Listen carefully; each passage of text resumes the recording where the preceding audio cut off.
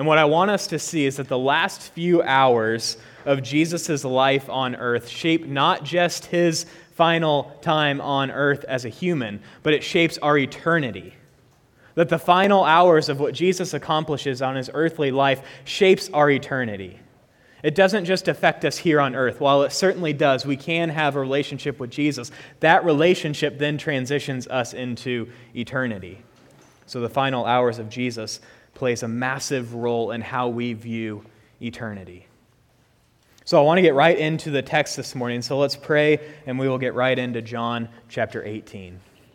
God, we thank you for who you are. That you are a loving God, you are a good God. So as we focus in on your word, help us be attuned to what you have to say to us, God. Get me out of the way so that the people hear you. Help us to respond to the free gift of the cross, of what it means to be in a relationship with you, to love you, to serve you. God, help us to leave this place changed, not just from the outside, but on the inside, that our hearts will be renewed with the truth of the gospel.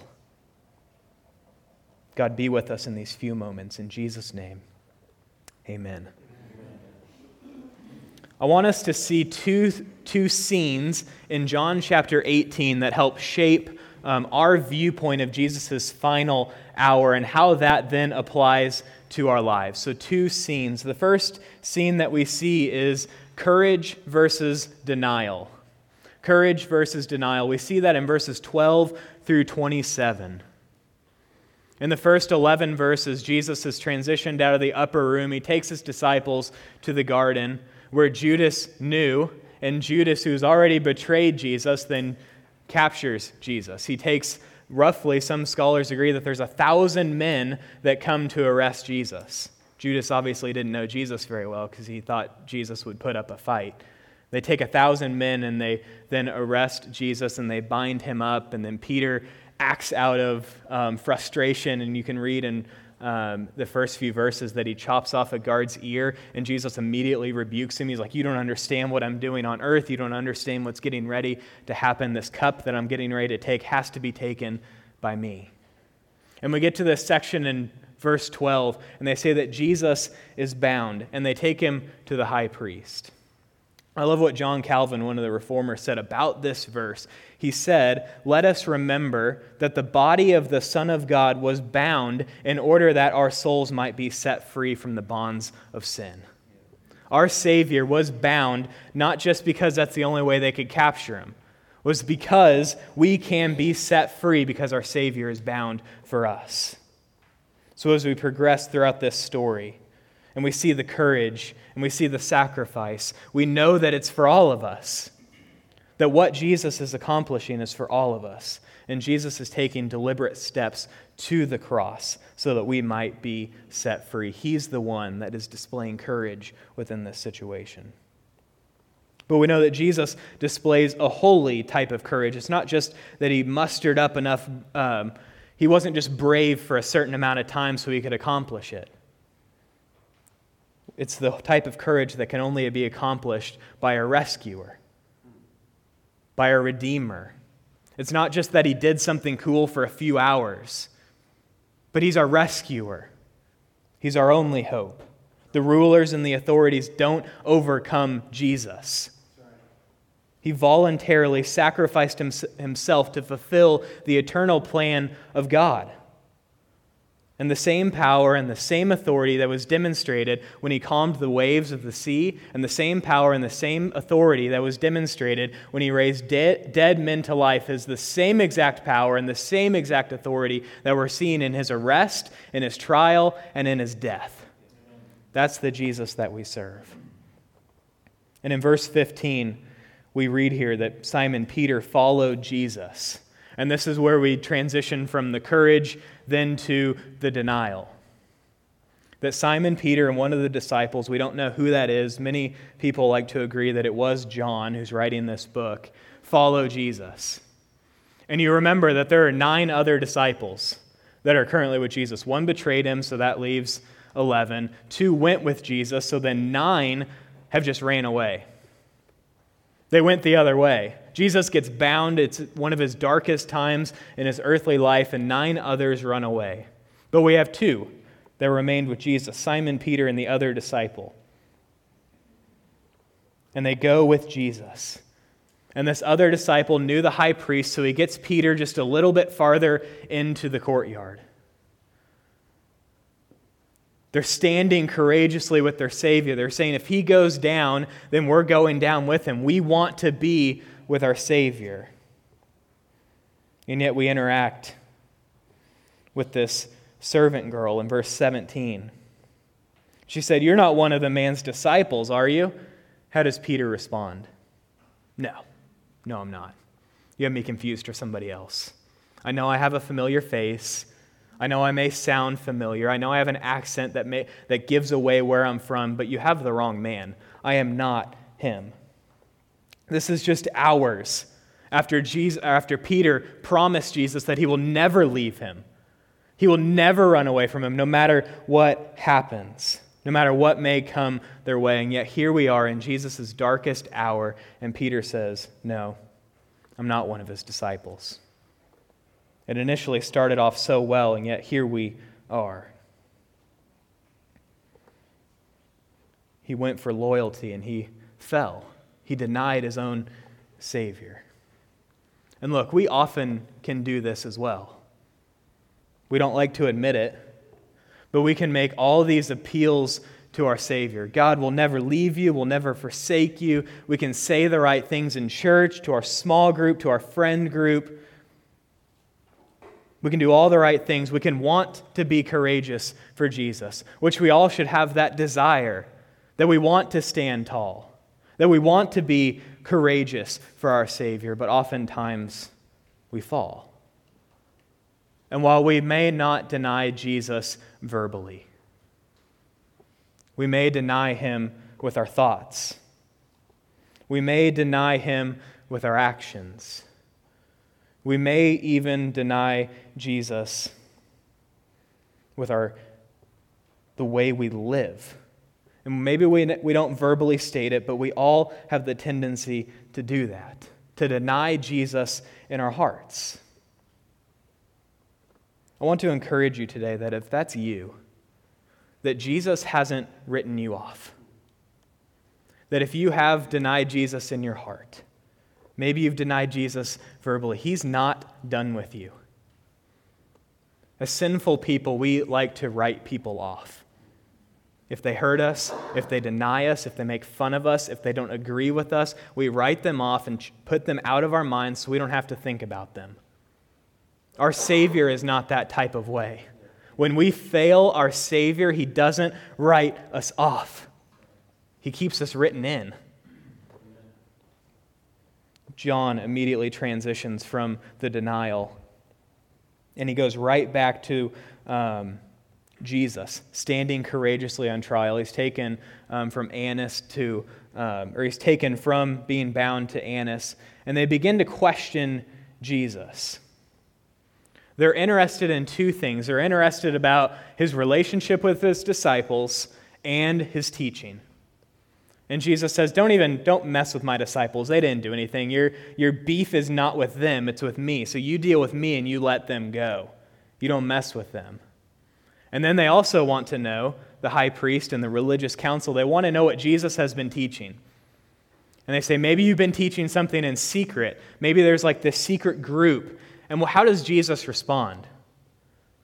He says, I haven't taught anything in private. Everything has been in open. It's been in the synagogues. It's been in the temple. My message has been proclaimed to anyone that wants to hear it. There is no secret message for the secret people in the corner of the room. The message is for all. So the question arises, what message is Jesus talking about?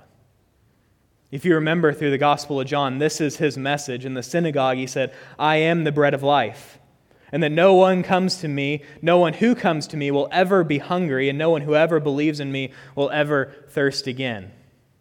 And in the temple, he proclaimed this. He said, my sheep hear my voice. I know them, and they follow me. I give them eternal life, and they will never perish. No one will snatch them out of my hands. The message that Jesus proclaimed in the open to anyone is the gospel. Amen. He came to courageously die and proclaim his gospel through his death, that it brings salvation to all who will be accepting of him. All those who are cut off from God can now be in a relationship with Jesus if we believe. And we continue on in our passage.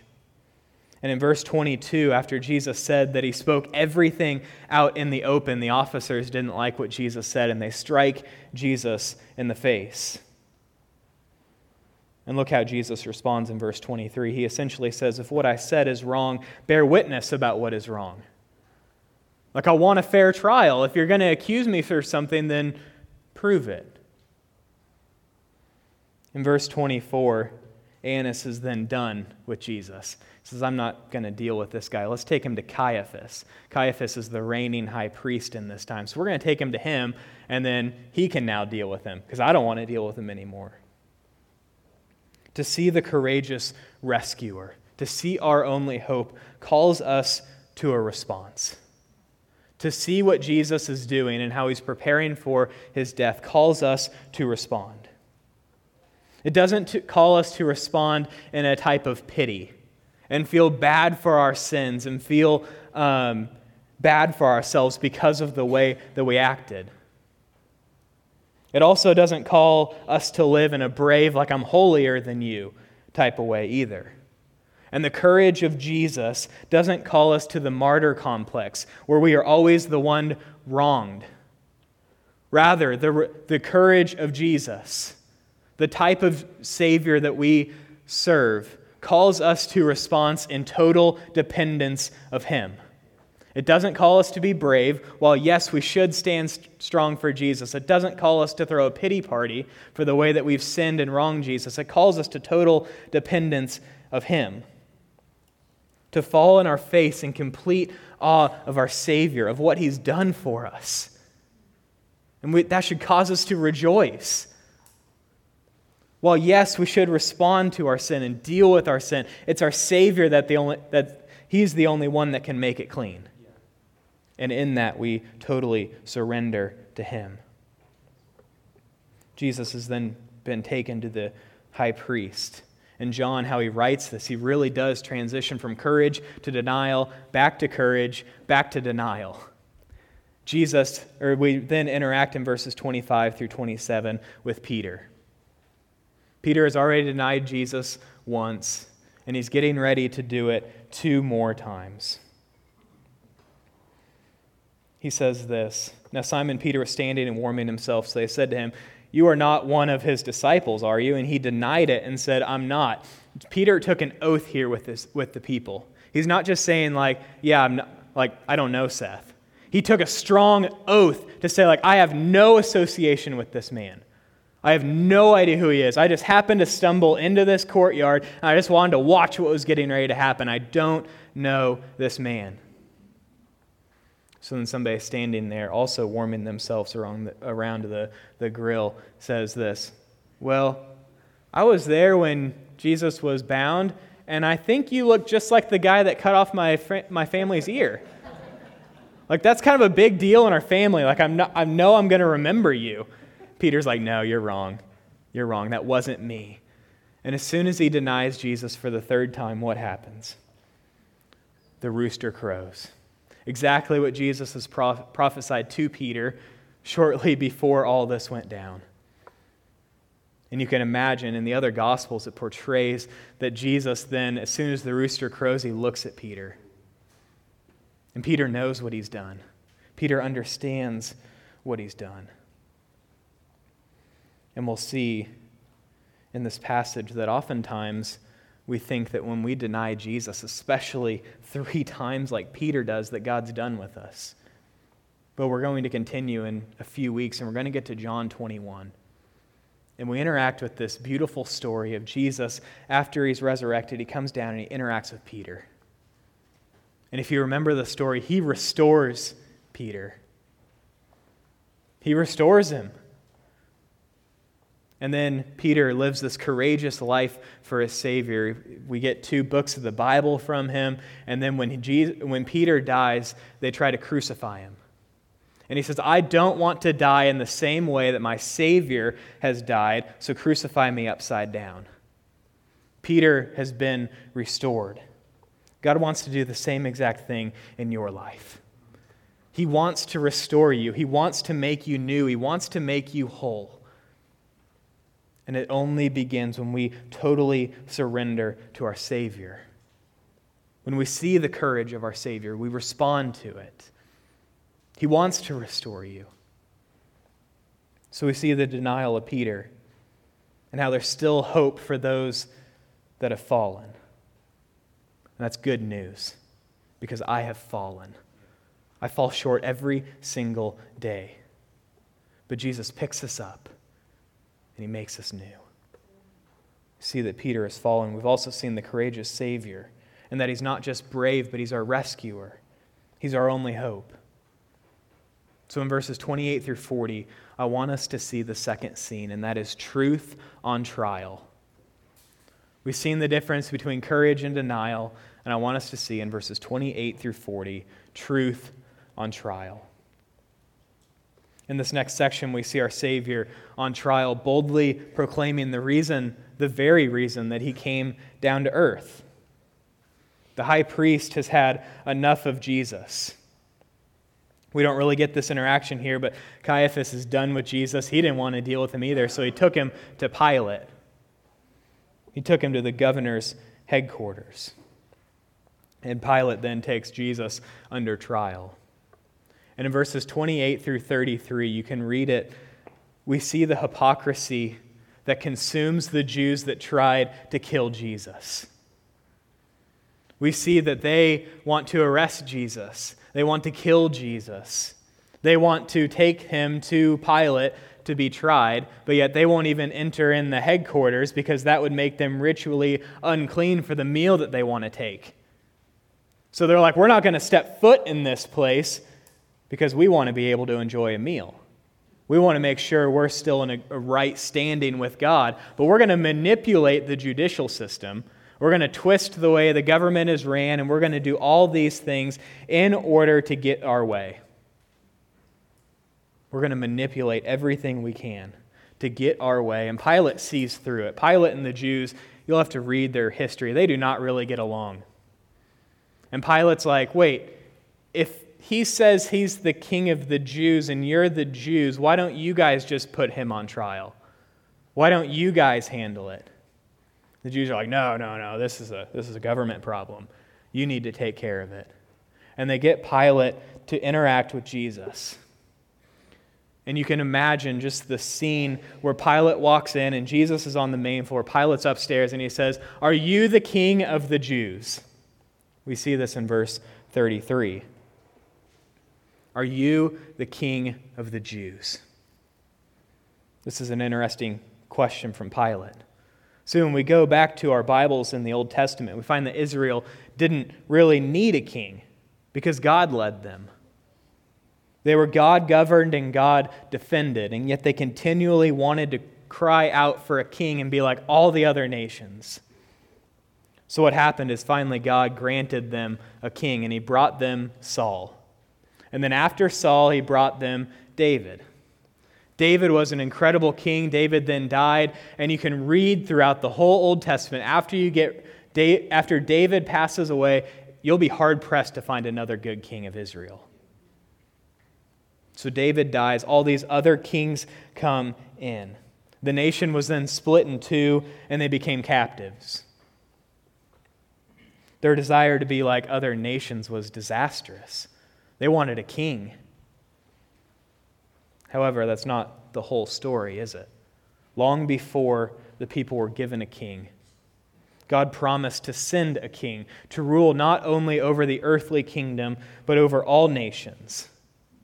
One of the central themes of the whole Old Testament is the coming king who will reign over an eternal kingdom. He promised not just a king to reign over all the earthly kingdoms, but over a heavenly kingdom, an eternal kingdom. And in John chapter 1, Nathanael asked, Jesus. He calls him King of the Jews.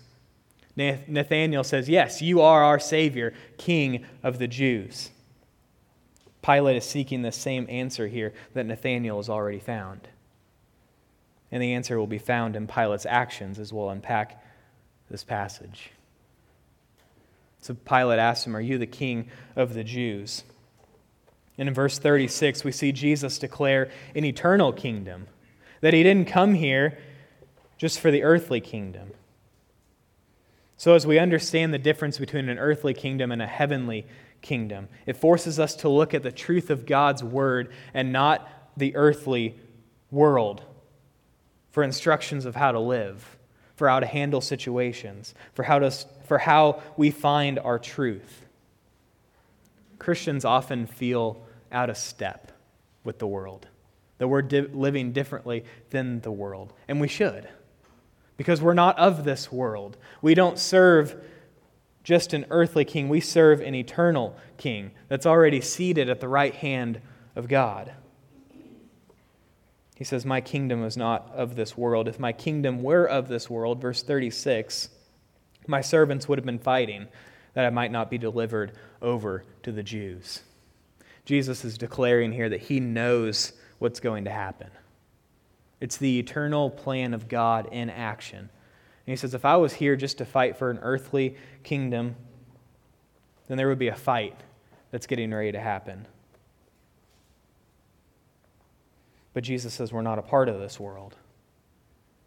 We serve an earthly kingdom. And sometimes it feels like we're swimming upstream, that we just want to fit in. But Jesus calls us to an eternal kingdom, one that swims upstream, that's one that's different than the world. I want to encourage you to have the courage to keep swimming upstream with the truth of the gospel, not to turn around and swim downstream because it may seem easier in the moment. Live in the truth of the gospel. He continues on, he says, my kingdom is not of this world. And in verse 37, Pilate said to him, so you are the king. And Jesus answered, you say that I am a king. For this purpose I was born, and for this purpose I have come into the world, to bear witness to the truth. This is why Jesus has came, to show us the way. You remember that Jesus said earlier, I'm the way, the truth, and the life. So when we look at this, there's this glaring question that we have to answer. Why do we then need the truth of the gospel? Why can't my truth and my understanding be enough? Why do we need the truth of the gospel? Why do we need the truth of the cross? We need to see and accept that the truth of our own hearts is like a pigsty. That it's dirty, it's rotten, it's gross, it looks terrible. Nobody likes to actually look at our hearts. And when we try to go our own way, when we try to do things outside of God's truth and we make our own truth, we make our own plans, here's what happens. We then, around this pigsty of our own hearts, we build this beautiful house. We go buy all this wood. We make this huge house around the pigsty. We have a beautiful white house. There's a big welcome sign leaning up against the house. The flowers that have been planted are now blooming. Everything about the exterior of your house is just gorgeous. Every person that drives by stops and stares at it. All your friends that come over compliment how lovely your house looks. Everything is going great for you right now. But what happens the moment that your friends are like, let's see the inside? You're like, oh yeah, the inside. Well, we haven't touched that yet. So we haven't completed that. See, what happens is as soon as you open up the front door, the pigsty is still there. Just because we changed the exterior doesn't make the interior any better. And the truth of our own lives is exactly that. We like to change the appearance without changing the interior. But when we accept the truth of what God has said through His Word, He takes the pigsty and He begins to clean it up. And He begins to remove it. And it's not a quick process either. I wish it was. But he removes a little bit of it, and then he removes a little bit more, and then the smell begins to weaken, and then before you know it, Jesus then changes your heart. Religion, our own truth, only fixes the appearance, while Jesus changes the heart. Jesus changes the interior. Jesus said we came so that people may know the truth. He didn't come to fix our appearance so that it would please people. He didn't come so we can act more spiritual than the next person and Jesus juke everyone we can. What he came to do is change our heart with the truth of the gospel. He came to pick up all the nastiness of our own hearts and make it clean. And I can tell you, he can. If he can take the nastiness of my heart, of my sinful heart, and he can say, Matthew, I'm going to restore you. I'm going to make you whole. I'm taking the nastiness out of your heart. He can restore yours too. He can pick it all up, and he's the only one that can make it clean. And yet we so often, including myself, like to take all these other exterior things, be like, maybe that will do it. Maybe that will satisfy. And it just can't, because Jesus is the only one that can take the pigsty of our own heart and make it clean. In verse 38, Pilate makes this interesting remark to Jesus. He says, verse 38, Pilate said to him, "What is truth?" And then look what happens. After he said this, he went back outside to the Jews. So Pilate's like, "So what is truth, Jesus? See ya." And he's just gone. He doesn't even let Jesus respond. So whether Pilate understood what truth is or Pilate didn't even care to know what truth is, he's questioning what's happening. And he goes out to the Jews. And he tells them, he questions them of who they want to be set free according to their tradition. It's their tradition that they would release one man in this time. And how do they respond? Pilate says at the end of verse 38, "I have found no guilt in this man." He says he's the king of the Jews, but I found no guilt in this man. But you have a custom that I should release one man for you at Passover. So do you want me to release to you the king of the Jews? And they cried out, "Not this man, but Barabbas." Barabbas was a robber. That's kind of a light way to put what Barabbas has done. Barabbas is a murderer. Barabbas is a terrible man, and we're going to interact with this a whole lot more next week. But the story ends in kind of an interesting spot because they want Barabbas set free, and then the story just ends. And we'll see next week that they get their way, that our murderer is set free. But in this passage here, this is all about the truth getting to the people, getting to the hearts of the people, that the people may know that everything that has taken place, even when Jesus should be set free, he's not. All of this has taken place so that we may understand the truth, so that we may know the truth. So I want to leave us just with a few quick application points for this. What do we do with this passage? The first thing I want us to see is that when we see our courageous rescuer as our Savior, it calls us to a response of total dependence on Jesus. That our only response is surrendering to our Savior, not pity over our sins and our shortcomings, but total dependence on Jesus. Total dependence allows us to confess our shortcomings, our failures, our struggles, and give them to Jesus so he then can clean up our pigsty. And we can then rest in the arms of Jesus, knowing that he's accomplished it all, knowing that he's done it for us.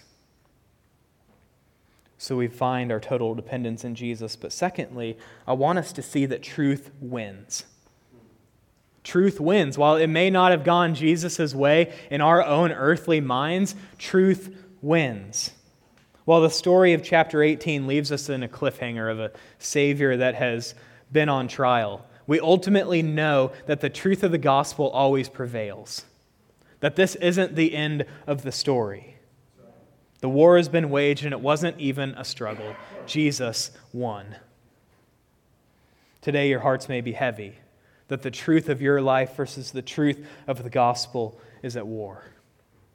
And maybe today you're working through a tragedy or a difficulty or a valley. and you're wondering if the truth of Jesus is enough, I want to encourage you that Jesus went on trial so that you can understand the truth, and so that we can then live that truth out, that Jesus is enough. He went on trial so that you can know the truth. The case is closed. While the trial may not have went our earthly way, it went our eternal way. And maybe for the first time today, you've heard the gospel, that the gospel really is for you.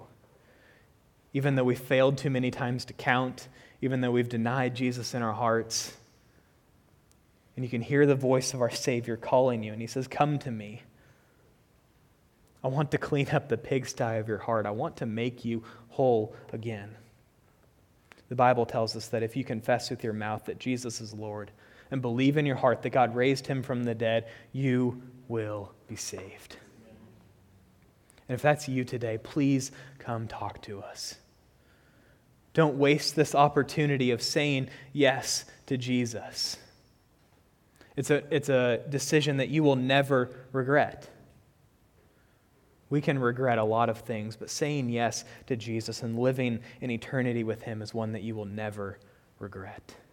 Say yes to Jesus today. Live in dependence of him and know that truth wins. Let's pray.